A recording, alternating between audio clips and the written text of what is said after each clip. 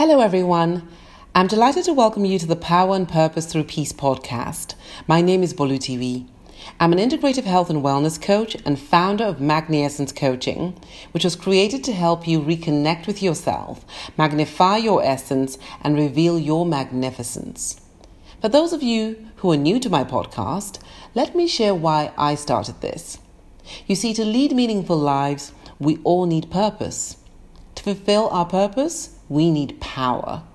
And to be truly powerful, we need to tune into a space of peace. My podcasts bring you information and inspiration that help you activate the power, purpose, and peace you need to be the change that you want to see in the world.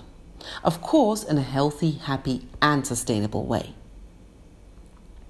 This episode is on how physical exercise plays a major role in our overall health.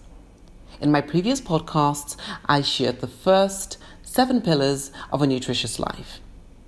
If you've not done so yet, I invite you to listen to those podcasts later on so you can learn more about what you could do in your lives for better energy levels, more vitality, more serenity, not to mention looking and feeling great. The 8 pillars of a nutritious life is an approach created by Kerry Glassman, an American celebrity nutritionist, registered dietitian, healthy cooking expert, and published author. As I share each of the pillars, I will also share tips on how best to practice them in your life. Pillar number 8, sweat more. When we tend to think of exercise, we tend to think of burning calories and weight loss. Yes, sweat sessions are important in order to stay slim, but working out also comes with whole body and mind benefits that are pretty amazing.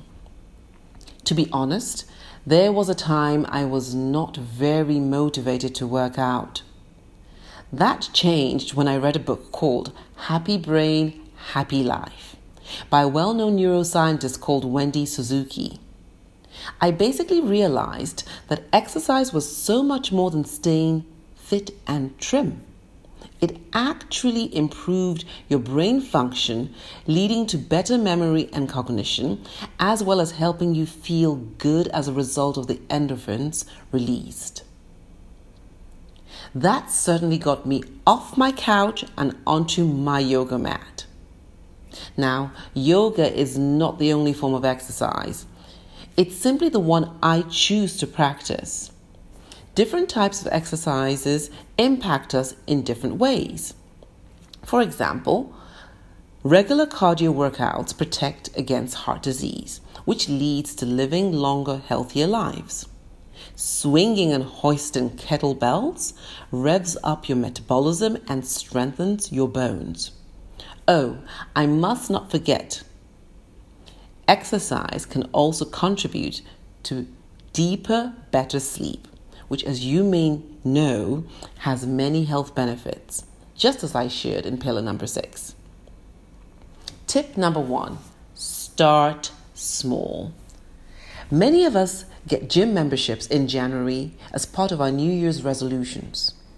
The problem is that by February, the gyms are practically empty as we go back to our old habits, armed with the thousands of excuses we find just so we can justify not making time to go to the gym and exercise.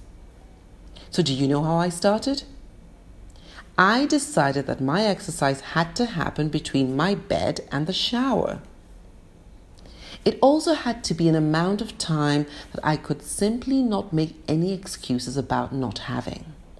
So when I started exercising, I started with about 5 minutes every single morning. Yes, I know, 5 minutes. Some of my friends laughed, believing it was a waste of time. Guess what? First of all, I built my mind muscle of getting on my yoga mat to exercise every morning. And secondly, I noticed my body was actually more toned. And do you know what happened after that?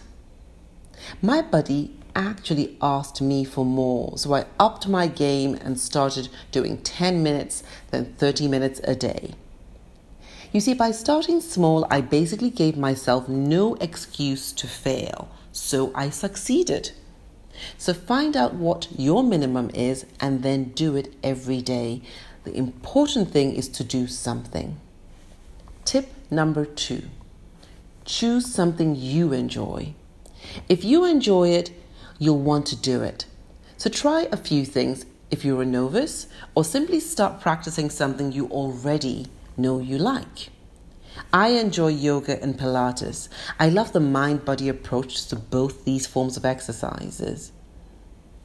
Some of my friends prefer weights, running, swimming, dance, etc. It does not matter. What is important is being consistent. It's important to be true to yourself. Don't try to fit in by copying what others may be doing. Do your thing. Tip number 3. You know what? Take care of the basics. Go back to tip 1 and tip 2. Start small and build up, and then choose something you enjoy. With these 2, you're bound to succeed.